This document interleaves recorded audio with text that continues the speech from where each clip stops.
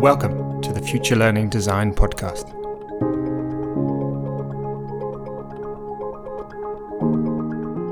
In fact, what they did there was confuse education and training. Training an organism to just repeat an action in this way and nothing more, rather than educating a person to fulfill their potential, to adapt to what's in front of them.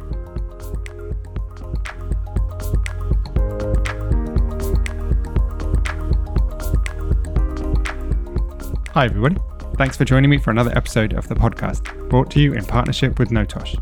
My conversation this week is with Professor Keith Davids, who is the Professor of Motor Learning at the Centre for Sport and Exercise Science at Sheffield Hallam University. This was a fascinating opportunity for me to learn more about the growing area of ecological dynamics and the constraints-led approach to skill acquisition and learning.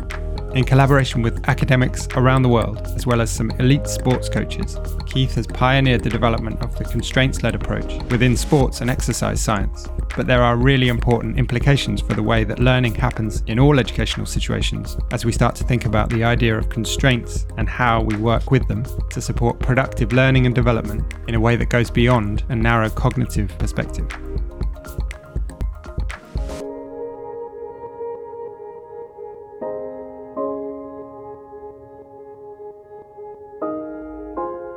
Thank you, Keith. A long-awaited conversation. I'm really, really happy to be able to chat to you today. So thank you firstly for joining.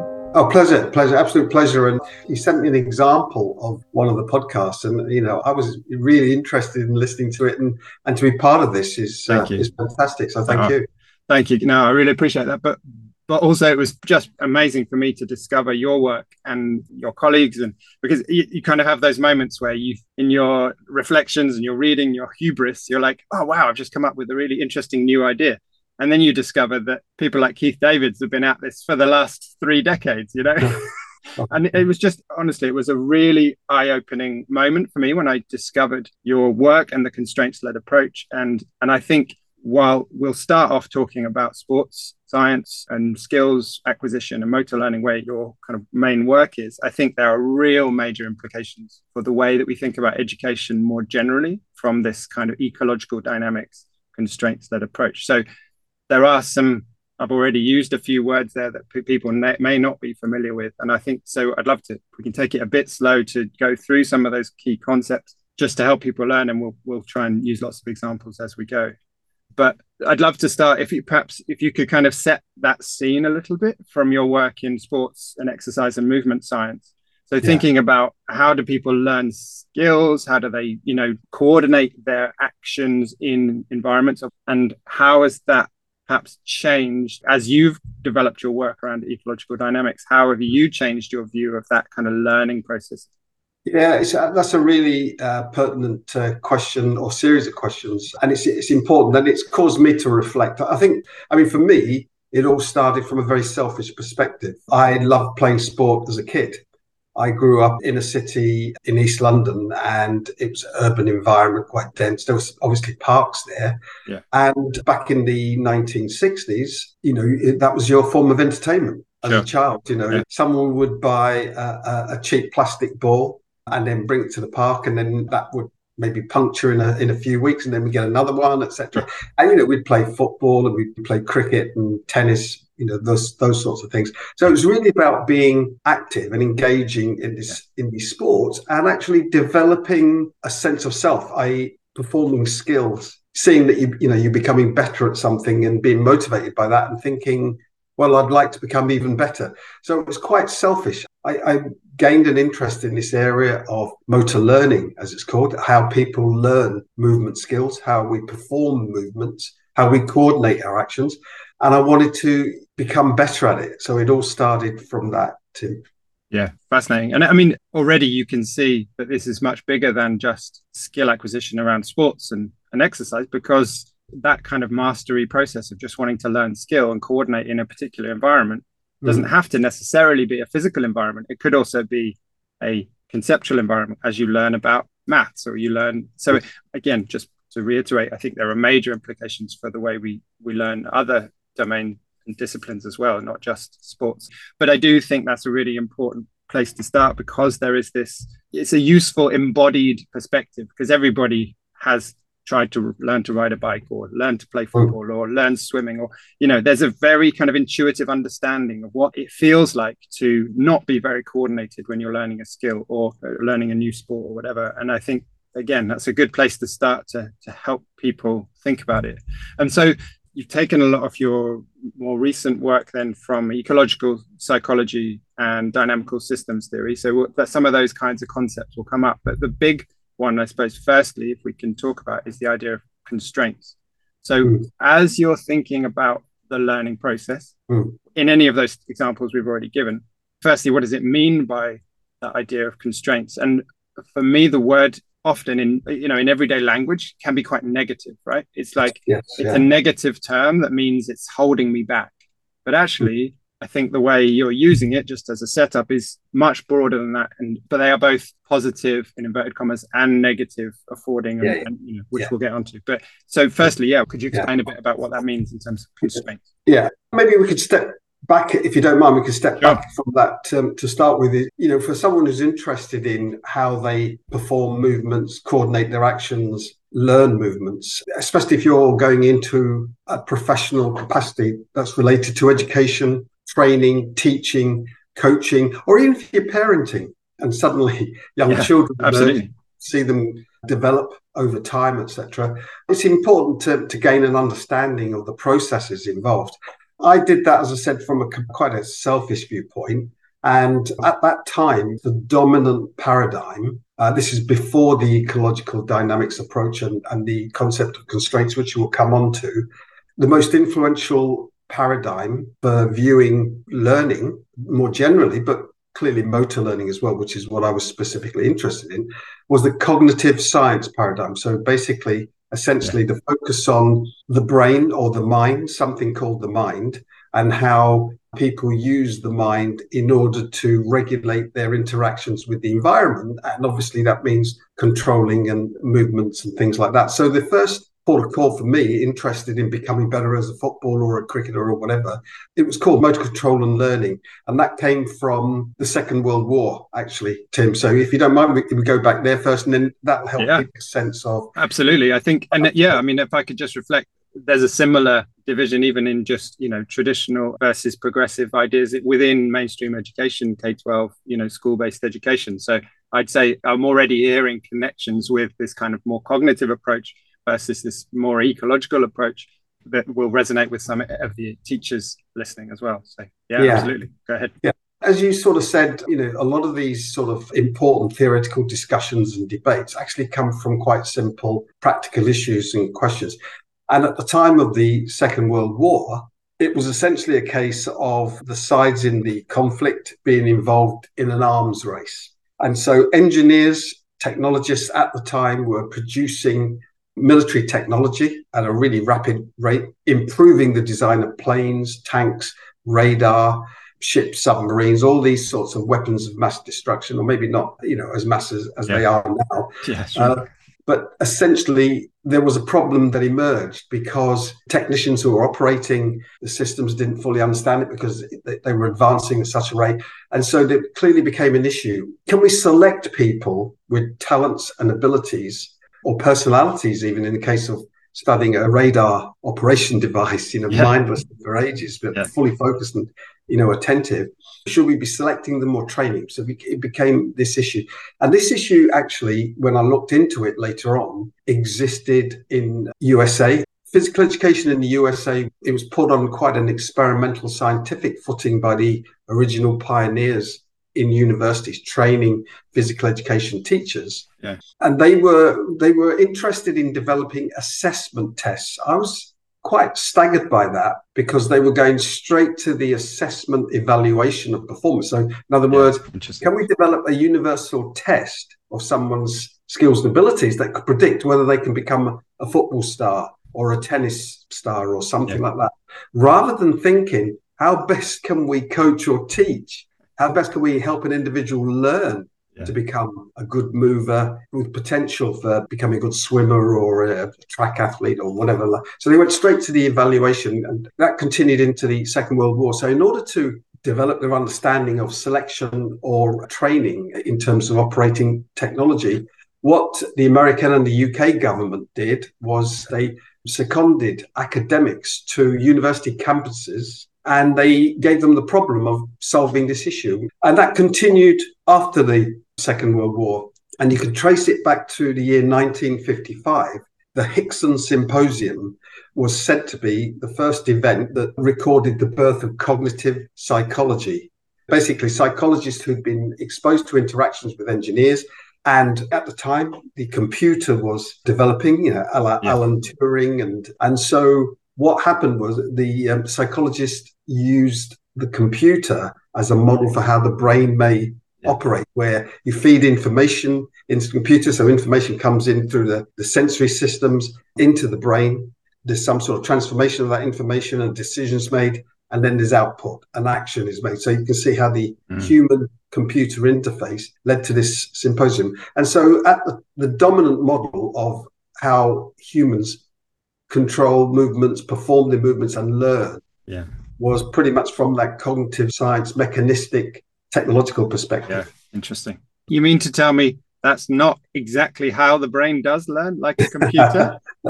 Well, it's interesting, but psychologists have had a propensity, reading about it in detail, they've had a propensity to look to the latest technology. Exactly. As the metaphor, right? Behavior. Yeah, that's how exactly. At the time, it was the computer, but it would have been quite rudimentary compared to how they are now. No, absolutely. I mean, being facetious, but it is, the reason I say that is because it is still a very dominant perception amongst educators that is how the brain processes. That is this input-output information processing machine that essentially we're learning with, and we are educating. We've got a room full of 28, 29 of these little machines, and we're feeding information into them, and they're processing in different ways. And while people might kind of reject that crudely, it does seep into the way that people do think about education still quite broadly, I would say. Yes, they still do, and it reinforces the way we think about educators and trainers, teachers, etc. Think about those processes, which I'm sure we'll come on to. Yeah, sure. But essentially, a lot of terminology like processing. I need to process that. Yeah. Programming, practicing a movement again and again, so that you program it, so it becomes automatic. That type of sort of thinking became universally accepted. Yeah, right. I don't have the bandwidth for that. Is another phrase that you hear all the time, right? That's a good one. Yeah, there's loads of those sort of things. They're very mechanistic, and you can trace it back to that time period there. But interesting, just before we move on to the ecological approach, the military-industrial complex actually has influenced education practices much more than we acknowledge, although it's hidden in plain sight, really. I mean, you've got the design of teaching and education practices that are based on the principles of scientific management proposed by Frederick Taylor, who helped in the sort of designing the first production line, and the idea of using time and motion analysis, so that treating people like they were cogs in this production machine, a collective, producing small, simple movements. The role in producing a car, for example. Sure. There's also the kind of the IQ test and the development of the IQ test in the military, and Francis Galton's ideas and eugenics, the early eugenics ideas. I mean, anthropometry, right? Measuring humans. It was very much an early phase that was then kind of tested and developed within the military, and then it obviously came back into more widespread use to measure people's IQ and all of that stuff. You're right. In terms of being able to take simple measurements, recording data, and labeling and categorizing people in order to make sense of the massive population and select and identify people. Things like phrenology, the measurement of the brain, of the size of the skull, etc., to be able to decide whether somebody had criminal tendencies or not. And let's not forget, it's had major racial implications for incredible atrocities against people of color around the world, and unbelievable violence, right, perpetuated in the name of that idea of measuring humans. That's right, yeah. And so you could see the sort of the idea of selection, identification, labeling from very young, or for purposes of military conflict, or for using selection for positions, etc. And for me, the disappointing thing about all that was the lack of focus on development of an individual, changing over time, of how people are different and unique. Rather, it's focused on categorizing and labeling individuals and capturing them for the purposes of production for the greater good for society. Sure.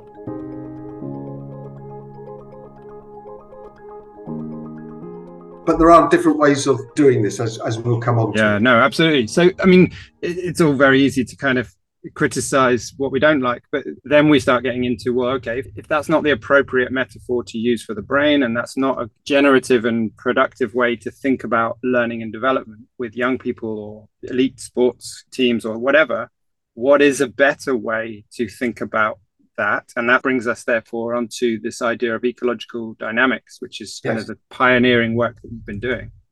Yeah, your introduction made me think quite humbly to make sure that I acknowledge the giants whose shoulders I'm standing on, as it were, and obviously one of the giants would be James Gibson from Ecological Psychology. So ecological dynamics, for those who are not familiar with it, essentially refers to an integration of principles, concepts, tools, and ideas in ecological psychology, which is quite different to cognitive psychology in the way it views human behavior and the relationship with the environment, and the idea that humans might be dynamical movement systems. A dynamical system originated from mathematics by the French mathematician Henri Poincaré back in 1905. And so ecological dynamics refers to an integration of ecological psychology and dynamical movement systems. So the idea is that human individuals, or a collective of individuals, can be conceptualized as a dynamical system. A dynamical system is one that's changing constantly over time. So, and you can also look at dynamical systems at different scales of analysis, zooming out and zooming in. So you can look at the level of muscle cells, molecular level of analysis, genetics, or you look at the socio-cultural, historical level of analysis, of the influences that shape human behavior. Yeah. Ecological psychology is very interesting because it refers to the idea that we're constantly in interaction with our environment. So you can't study human behavior at the level of the actual individual human movement system, or indeed a part of it, which is above the above the neck, exactly. Brain, as well, the cognitive thing only. The idea is that the interaction of an individual, complete with their unique history, development, genetic constraints, etc., or things that shape them. Ecological psychology refers to the fact that we're surrounded by information, that we use this information in order to regulate our interactions. So you take the individual out of the environment, the context, try to study them in a lab, for example, and you've taken, a massive component of that system that's formed away from it. So you're not going to understand behavior as effectively. And then we put them back in the real world and expect them to behave in exactly the same way they did in the lab, right? That's right. But I think that's really important, because that's where it goes from sounding quite conceptual and abstract and sophisticated in ecological terms, constraints, all of the things you've mentioned, to being something fundamentally very intuitive, right? Because we live that every single day, in every single moment, that we know at a very deep cellular level somehow that we as humans are constantly interacting with our environment and with the thing that we're doing at that time. So you're this moving, dynamical, flux of all of these things happening between, and this is where we get onto constraints, the individual, the environment, and the task, as I say, the thing that you're doing. And so, I mean, maybe that's a good place to go next, then, going back to the question I asked slightly prematurely, but was about constraints. Yes. And I think that idea is a useful one to help people to look at their environment that they kind of understand intuitively because they're in it, they're working in it, living in it. But I think it's useful as a way to articulate what's going on there, to think about these interactions of this idea of constraints. Yeah, exactly. And it's quite it's a simple idea, but it can be challenging to maintain. You can grasp it, but actually maintain it in your the way that you seek to understand human behavior. That's quite challenging. So essentially, at the moment in psychology, we have theories that are related to each individual. So they could be, traits of personality, for example, the role of genes. Cognitive psychology focuses on individual acquisition of motor programs or whatever it is that you develop in the mind, the brain, in order to regulate your actions with the environment. Or you have environmentalist theories as well, separately. An ecological theory focuses at that point of interaction, the person environment interaction. That's the appropriate scale of analysis, not the person only, not the environment only, but that person environment interaction. And it's essentially, the idea is that the person influences the environment, and of course the environment influences the person's behavior as well. And if you're studying humans as dynamical systems, that means that that person is changing at lots of different scales. For example, development from infancy through to later adulthood. And there are all sorts of things that could shape a person's changing at different timescales. So constraints, now this is the key concepts in it. And Carl Newell, the British psychologist who works at the University of Georgia, made an absolutely fascinating contribution to how children develop their movement patterns. But the idea of constraints was quickly picked up as much broader than just to do with children developing. Constraints as a concept has quite a pedigree in physics, biology, and chemistry. And it refers to the fact that anything that you see, any phenomenon being a system, integrating and becoming a part of larger systems. So everywhere you look, you've got systems. So you might see a single termite or a single bee as a system in itself with many, many components all interacting to produce its behavior. But then you have a system of these systems where you'd have a colony of termites, a flock of seagulls and birds. And if anybody's seen a murmuration of starlings, the birds coordinate their actions in such a way, they'll understand what we mean when we talk about systems operating. And humans are the same. For example, movement systems, they've got these many, many muscles, limbs, joints, segments, bones, etc., different components of the body, the parts of the nervous system, different integrated system, but then they form part of collective systems like societies, communities, groups, teams in sport, classes in education, etc. And so you've got this sort of systems orientation, and these systems are capable of self-organization. That is that, for example, when we coordinate our actions as a human, we may see somebody, this is how children learn a lot of the time. They'll watch an adult walk and then they try to do it. But of course, their early attempts at self-organizing a locomotion action or a sitting up action, etc., doesn't work unless their system, their physical, anatomical, morphological system has the capacity to complete that type of coordination.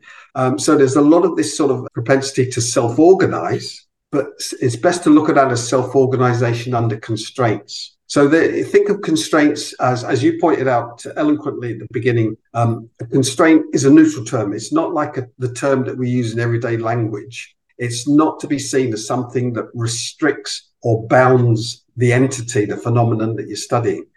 Think of it as guiding, shaping, influencing the behavior or performance of a particular system. So it's a source of information. Yeah, absolutely. And the information point, I think, is brilliant. I would love to come back to that. But maybe it's useful to just, at this point, give a few examples of what we're talking about. Because Carl Newell's triangle of constraints, where he talks about the structural and functional individual, and then the environment and the task. So everything is a kind of dynamical interchange between those three things. So, for example, within sports, as that's your domain, could you give a couple of examples of how a coach might work with the constraints? Yeah, so constraints are everywhere. So they're available to be used. And any educator, parent, teacher, coach, trainer, anyone involved in the development, the learning of an individual probably has used constraints, maybe not understanding it properly, but this sort of understanding will help them to develop their methodologies and help them to exploit the self-organization tendencies that exist within people.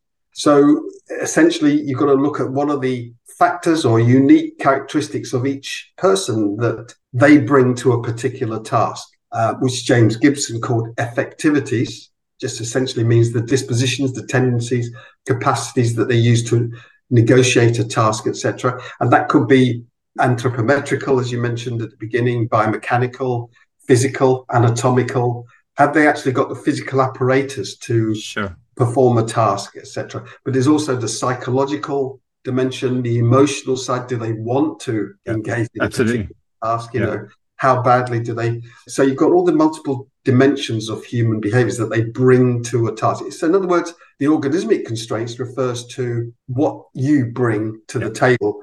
The task itself refers to the rules, the conditions, the characteristics of the tasks. So, for example, can you use two hands, one hand, single digits? Is it performed indoors? Is it performed outdoors? Is it performed on the side of a mountain, climbing, etc.?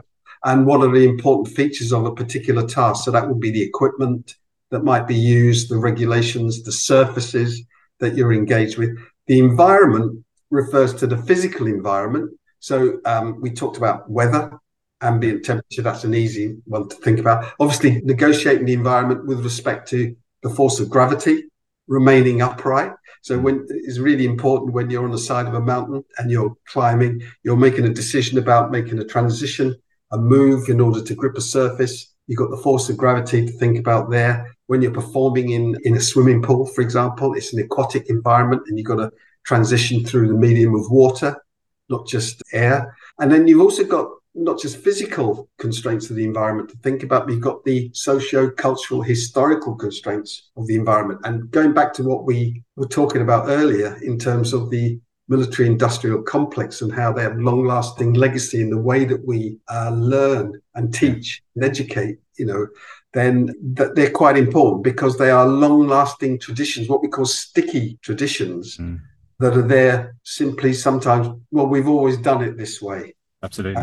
And so different countries have got different approaches, so you can see where those environmental constraints would impact. So just to sum it all, bring it all together, those constraints are continually interacting, and that would lead to two important variables, most important variables for learning.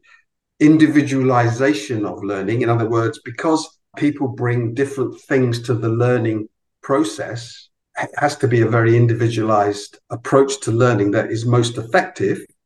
And if you are taking a group approach, etc., you've got to be able to design pedagogical strategies that allow individuality in achieving a particular task goal, an intended task goal. But then you've also got the context as well. So learning opportunities need to be contextualized as well. In other words, the information that's present in a performance environment needs to be present in a learning environment as well. It's fascinating. There's so many implications there, but I think just to take that point about individualized, there's an interesting way as a teacher in a class you might respond to that, because you may respond to that by affecting the broadly called task constraints, right? You might change the task or offer different types of tasks, or it might be something about the environment that you adapt to allow more space for individuals to bring themselves into it. I find it a really interesting way of thinking about it, because there are so many, as you know, and again, this comes back to this point about this intuitive understanding of it. And I've heard you say the same thing about sports coaches who kind of suddenly have this language to use to describe the things they've always done. But I think a lot of educators listening to this might be saying, well, yeah, of course, like this is how I am in a class. This is how I work with young people. You're constantly moving and shaping the environment and the task and responding to the individual emotionally. And it's almost by necessity, you have to do that in a very dynamic human environment, like a school, you might say that. Absolutely. But I think it's just a really interesting way to frame it so that you really take seriously, rather than privileging one aspect of those constraints, like the certain type of information and knowledge that we privilege by propositional knowledge in a written form, in a standardized exam. As you said, we privilege certain constraints that we work with, but we ignore others. But they don't go away, right? They're still there in the environment and this dynamical interaction. And I think that's what it helps for me is to take really seriously all of the stuff that's in the room, in inverted commas, with you.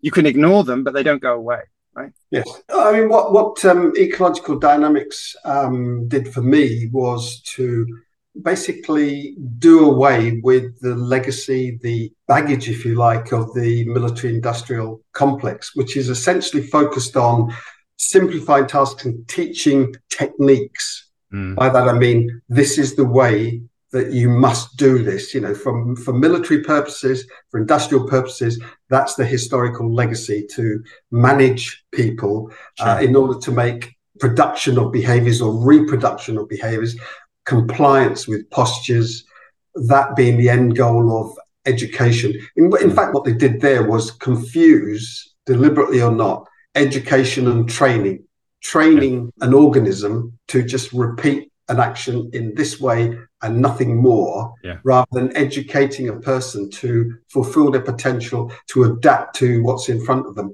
And it's a very sticky legacy, as I said before. And in certain sports, they're more inclined to be that traditional, focused on a reproduction of a technique and compliance to some sort of textbook pattern of an action, than in others. And in so many sports, coaches, teachers, athletes are looking at ways of disrupting a performance environment for their opponents, to not giving them the comfort zone of thinking, oh, I know how this person is going to play. I know what shot they'll play. And I tell you, certain sports have really embraced these ideas in a massive way. When you see formats of cricket, for example, and I apologise for the listeners who are not too familiar with cricket, but cricket batting has changed radically over the past 5 or 6 years. And all sorts of strokes are suddenly appearing. And it's just wonderful to watch, really.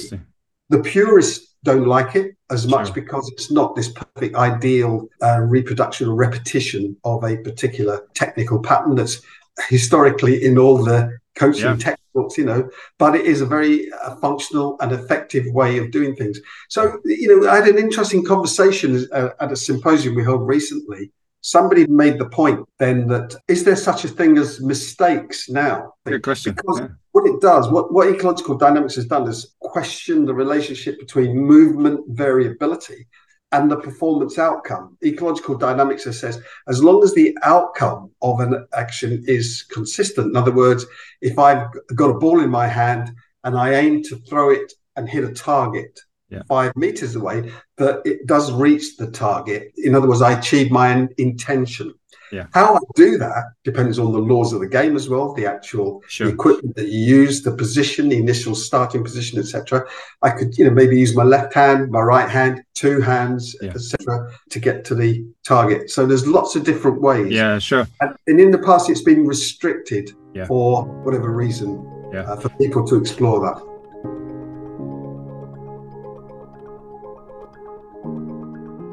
Yeah, I would reflect there in just, again, a similarity with the kind of cognitive psychology legacy in education as well, particularly in certain countries where it's seen a resurgence of things like deliberate practice, a lot of the dialogue around expertise and novice learners and expert learners and how they learn differently and retrieval practice, and these very almost rote learning approaches to just lots of repetition of practice to get automaticity.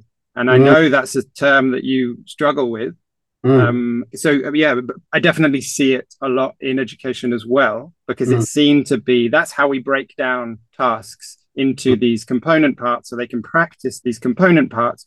Over practice, again, another term that's come around, over practicing to get this automaticity so that you reduce cognitive load when it comes to doing something more complex with this knowledge, for example, in the performance environment of the exam.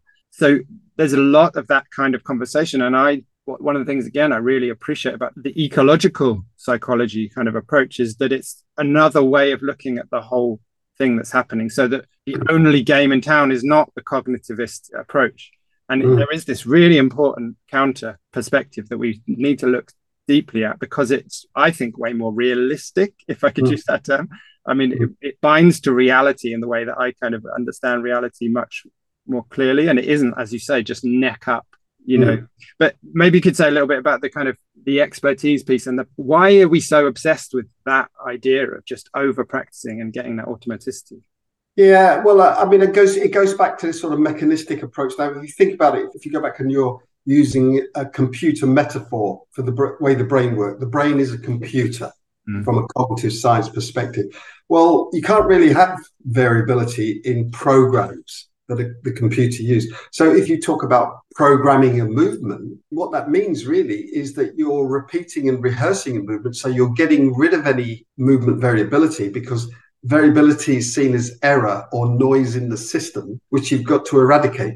A computer program cannot have variability in it, in the sense of that it becoming unreliable, and people talk about bugs in the system, etc.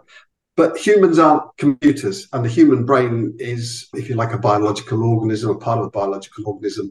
It's not this technological mechanism that is, idealized as producing like perfect or automatized outcomes, etc. That's not the aim of behavior, and it's not the aim of practice. The thing is that we do, if you want to call them mistakes, or we might make, if you like, imperfect approaches, imperfect ways of doing something time and again.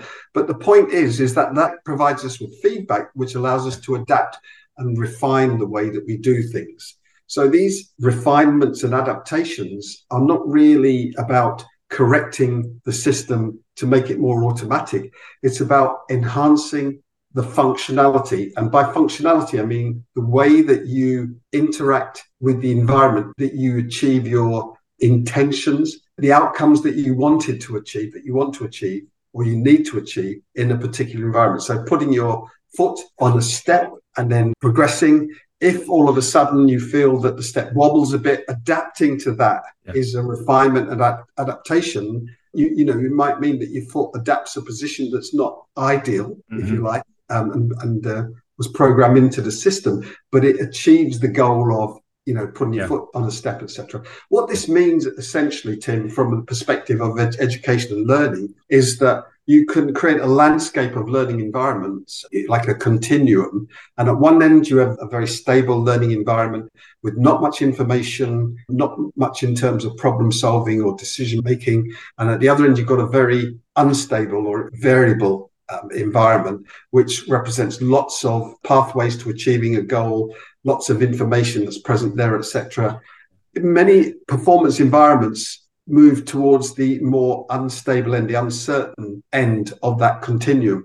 If as a coach or teacher, educator, trainer, your individuals are operating at the stable end, that is not necessarily a bad thing. It's most important that the educator, the person in charge, the parent even, with a child learning to cycle, for example, ride a bicycle, why are the conditions of practice, either task constraints, why are they down at that stable, highly stable, structured end? And why are you, giving verbal information? That might be needed at the beginning, confidence levels, etc., but they shouldn't be there all the time, because that could be hindering learning. It's about understanding where each individual needs to be on that continuum at a particular time. And that instability or uncertainty relates to the information that's present in that learning environment, the information that we have to deal with as learners, the problems to solve, the decisions to make, the choices in regulating our actions. Moving up and down that continuum is most important. Personally, I think that teachers, educators, particularly those who prefer very traditional ways of managing learning environments, let's go back to that military, industrial complex, etc. They like to be in charge of things, and that's why a lot of the learning designs are at that highly stable end of the continuum. Perhaps longer than they need to be. But that's the key point, isn't it? Because it's so interesting, because the way we talk about preparing our young people for the complex world, and where we say we're preparing them for this unstable, highly unpredictable, information's flowing at huge, incredibly dynamic and fast rate.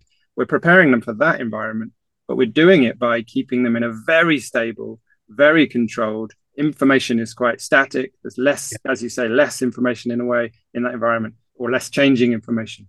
We're trying to prepare them in that kind of environment for this other thing. And it's a really delicate art, I would say. That is for me what coaching and teaching is about Absolutely. when to push them along that continuum a little bit. And again, as you say, individually, they'll be at different paces and different rates with that, and understanding your learners to help them to do that. But the way that you do that is by manipulating, as we've said, the task constraints, the environmental constraints where you can, like you said, taking them outside where the weather is more unpredictable. For in a training, if you're doing PE, rather than in a highly controlled gym kind of environment. I mean, a simple example of that would be across the world, globally, there's great alarm at the moment. For example, New Zealand, in the UK, It's the same Norway. It's the same. Outdoor swimming is becoming very popular. Yeah. It's so-called wild swimming, etc. But drownings, fatalities are increasing at a very high rate. And it's particularly younger males who are drowning. And actually, a lot of the time, evidence shows that these people who drown, unfortunates, they are recorded as being good swimmers. Yeah, sure. Now, the thing is that most people learn to swim in an air-conditioned pool, temperature controlled, water's temperature controlled, full lighting. Outdoor swimming is the conditions change. There are currents, there's wind directions, variability in water temperature. You've got to think about getting into the aquatic space, the lake or the river. You've got to think about getting out of it as well. You've got to perceive a lot of information, and that's the difference. There's a huge difference between swimming indoors and outdoors. The task constraints are so different, and the way that people learn to navigate those environments, they're two completely different tasks. So just because you might be good at swimming in an indoor pool at fast from going up and down in a nice straight rectangular shape, that's not the same as negotiating a rocky shoreline where you might lose visibility of the landscape, etc. There's a huge number of variables that can change, etc. So that's what I mean. So to go back to your point there, one thing we could talk about later on is what should practice look like across that continuum? Exactly. And I really do think that's a lot of the debate. It's not framed in those terms, but within my world of education, about how do we adapt our teaching approaches and how do we adapt curriculum, a lot of it is exactly about that question of how do we create environments where we support learners at the stage that they're at to navigate complexity and navigate uncertainty, be adaptable, but doing it in a way that is controlled to the right degree for the right time and age, and etc. And it's a phenomenally difficult question, I think.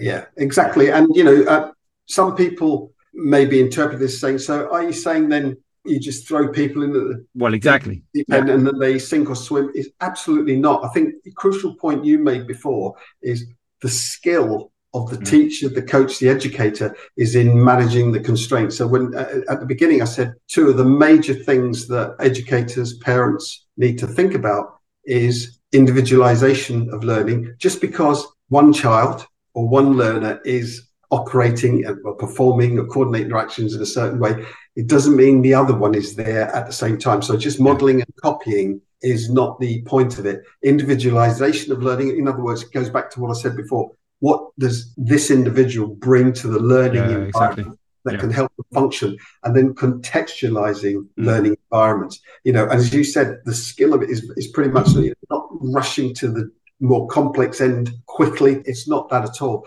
It's about really well organized, well managed learning. So putting the learner at the center and their needs at the center of the learning process. So for this reason, I've talked about maybe teachers and coaches should call themselves learning designers, change the name, because what that does is puts the emphasis back on learning. What are the needs of this learner and what is the learning process that needs to be designed then to progress? Absolutely, because that idea of design, I think, acknowledges that you are working with, just as you might think about an architect or a product designer, they are working with certain different materials and constraints and affordances. And that's a word that comes into design.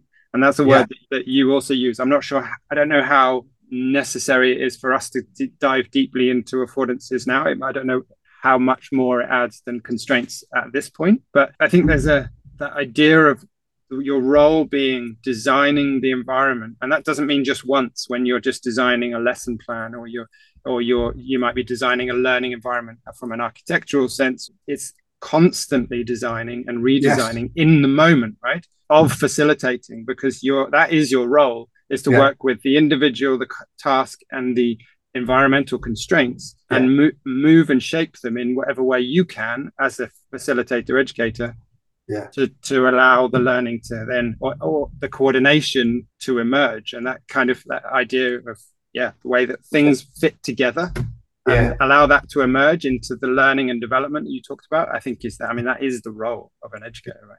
Well, and that's right. And there's wonderful insight by the American motor development theorist, Karen Adolph.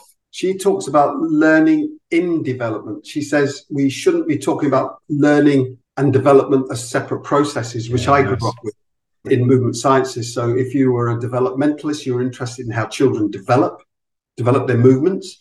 If you're interested in motor learning, then you're interested in how people learn skills. Karen Adolph talks about learning in development. And by that, she means that we as individuals are changing over a certain timescale. So we're aging, we're maturing, we're developing. And there are particular sensitive periods. So, for example, adolescence is a massive period of rapid growth. And the system gets perturbed a lot emotionally, hormonally, physically, anatomically, etc. And learning in development is a very important way of expressing what you said there, which is essentially that a teacher or a coach or a parent needs to understand that just because a child might perform well in a particular context learning situation that's designed at time A few weeks later, a few days later even, they perform quite not as well or even better. It can change. We need to keep this idea of learning in development in mind, that the individual is changing, not the same every day. And having this view of a human as a sort of automatized, as almost like robotic, that's a problem, really. So it's about understanding that individuals change over time. And so as part of that, Carl Newell showed us how to understand variability. Essentially, what he talked about was if you compare movement variability or someone's performance variability at too fine-grained a level, you're going to get a lot of periods of improvements, regressions. So it's going to look dirty, noisy, and full of variability. But if you zoom out and look at that over a longer time scale, you'll see the learning transition or not, depending on how effective the individual's learning. So variability is actually, and this goes back to the point I was making before about, what is an error? What is a mistake? Exactly. An adaptation or a refinement, enhancing your functionality over the longer time scale. Should that be seen as an error? Or should it be seen as a system adaptation?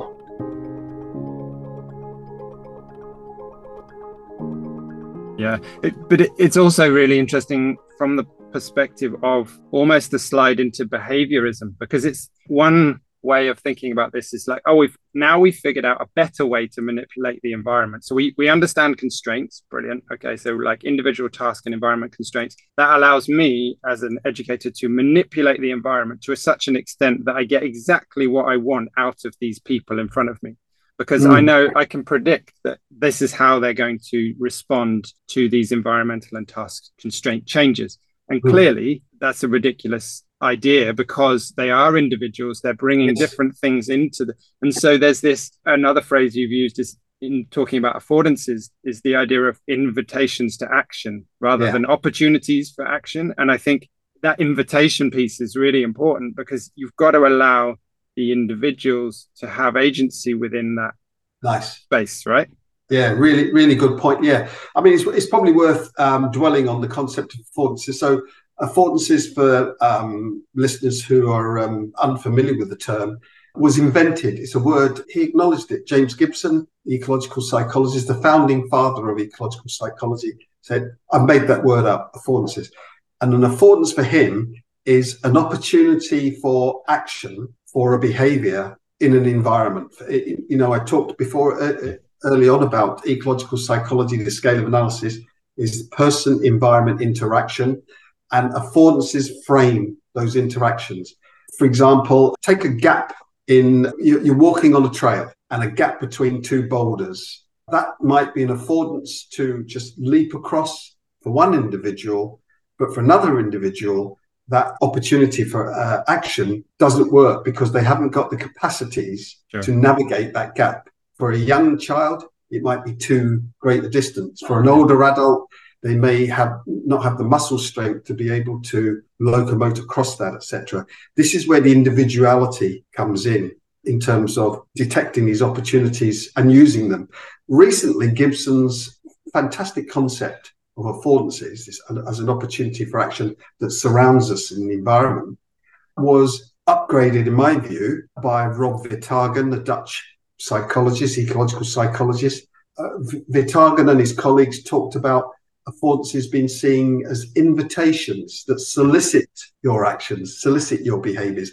So that for me is wonderful, because as a teacher, parent, or coach, you can design a landscape of affordances. But your point is crucial. Some people think with an invitation is, if I gave you an invitation to dinner tonight, Tim, let's meet for dinner tonight, you can accept it and fly all the way from where you're located in France to Sheffield, where I'm located, or you can turn it down and say, thanks very much, a lovely idea, we'll do it soon, but we can't at the moment. People can reject or accept affordances based on their capacities. They can make decisions about how they're feeling, their motivations, their emotions, the physical capacity. So when, in terms of accepting or rejecting an affordance to perform an action in sport, very different when the status is fatigued right at the end of performance versus right at the beginning when you're fresh. So these affordances solicit you, but then you interact with them as well. The person, think of what the learner brings to a learning context.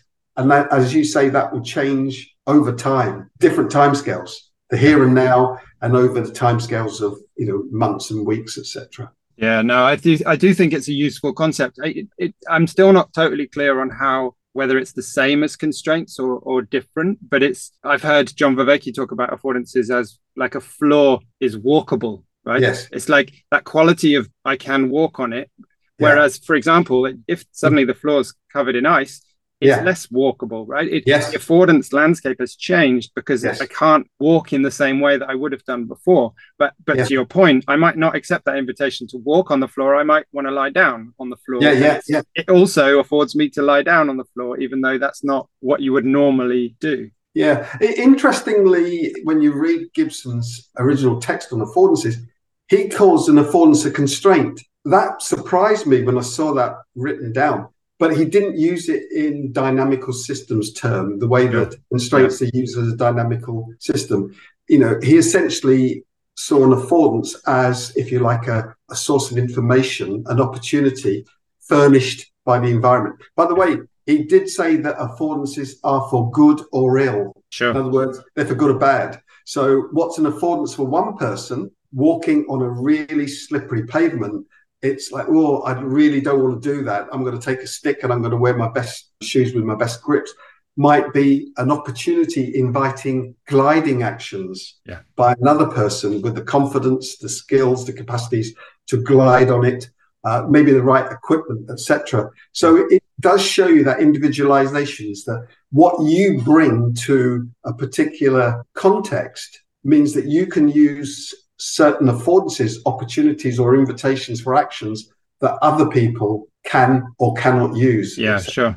And in a way, that's a responsibility of the learning designer, right? Of the designer of that environment, because I think it's really important, going back to what we were saying earlier about the kind of standardized environment and just pushing everybody through particular, you want to create a landscape of affordances which allows people, as you said earlier, to bring their individuality into it, to interact with it in a way that allows them to be afforded the things that they want in that environment, right? So like to your point about, it's a kind of really obvious example would be mobility and access to, as you were saying, bouldering or whatever.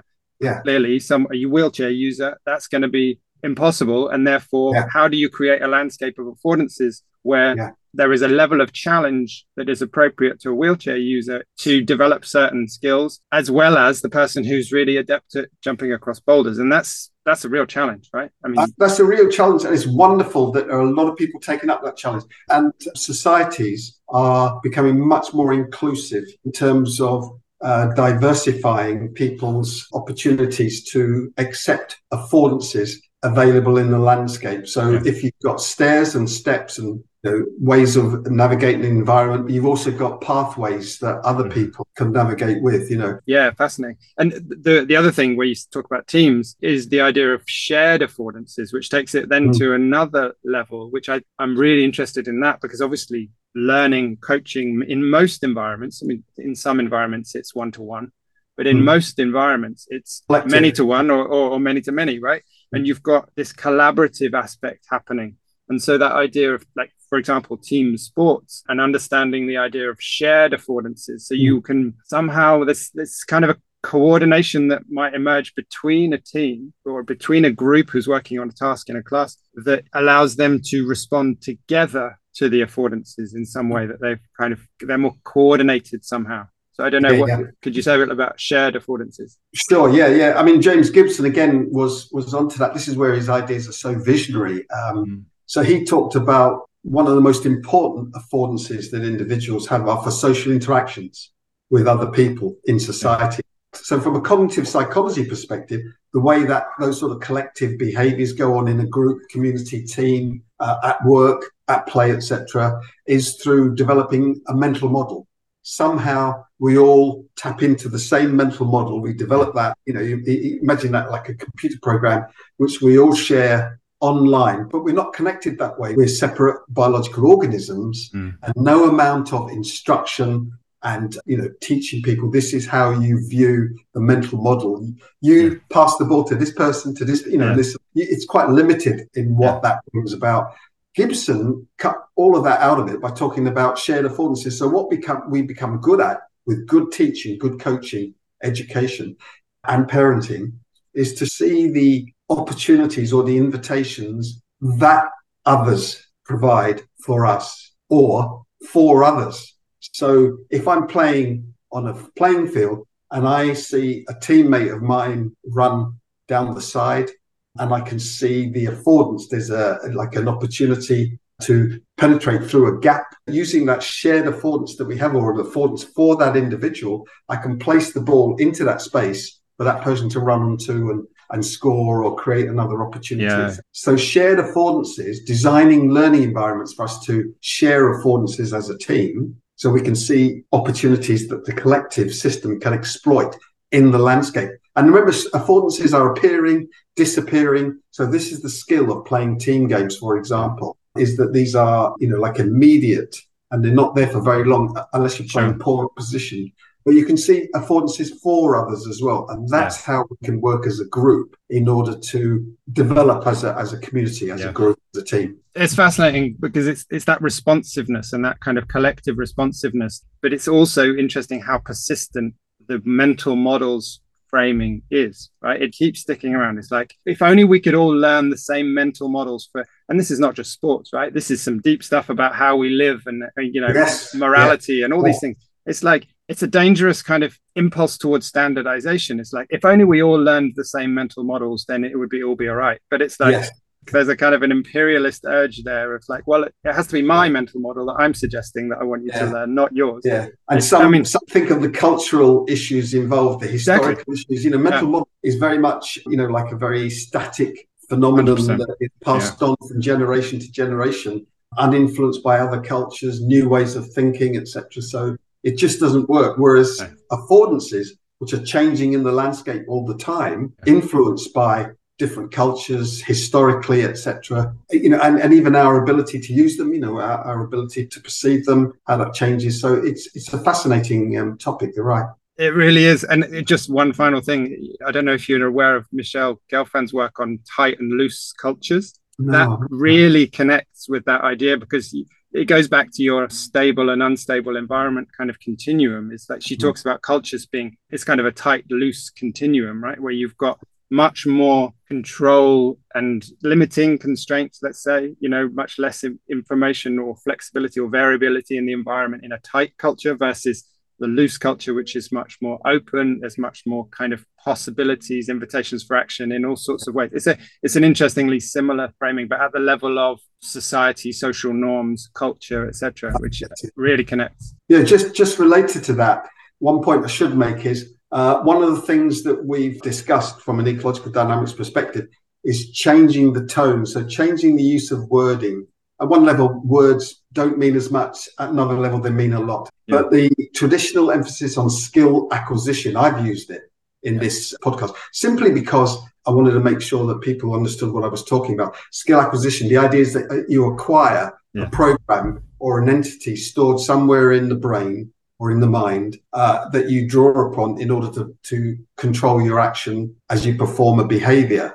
We've argued that really we should be focused on skill adaptation. So you can see where skill acquisition where errors and mistakes come into it, because in acquiring that program, you might make a coding error or a program error, perform the wrong movement, and that doesn't fit. That movement doesn't comply with the classical template that I, as a teacher or coach, I'm trying to instill into you. Skill adaptation, on the other hand, it does really imply that functionality, that adapting to the environment and refining movements over time. And that kind of fits with what you talked about there broadly, but we can bring it back down to the individual experiences in a learning environment. We talked about maybe if you focused on skill adaptation, adapting your movements and actions to a dynamic changing environment over different timescales, that could be a good thing. If you really are very keen on hanging on to the term acquisition, what you could think about is acquiring a more functional relationship with the environment over time. So at the beginning, when you're learning something, your relationship with the environment is not as functional as you want it to be. You're refining it, you're adapting it. And what you might acquire, again, it's at that performer environment level of analysis, you're acquiring a more functional relationship.